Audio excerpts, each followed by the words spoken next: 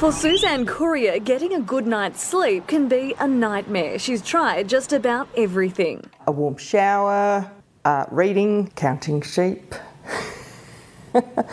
Doesn't work. When you're lying there and it's 3 a.m. and you still haven't had any sleep, that can be very frustrating. Suzanne's not alone. Experts say that's because the secret to a good night's sleep begins well before bedtime. We looked at the 24-hour day, and it seems that how we structure our day may influence how well we sleep at night. Using special devices to monitor 1,400 adults and 1,200 children, Australian researchers have found exercise holds the key. We think that physical activity has physiological changes, releases hormone serotonin, which has mood-boosting effects. The higher intensity, the better. Just 20 minutes is enough at any time of day. People who are more active seem to experience less tiredness, less troubled sleep, and have a better quality sleep. Something young mum Nancy Mustragiacomo can relate to. If I've had a busy day and my daily schedule was jam-packed with things, I find that I'm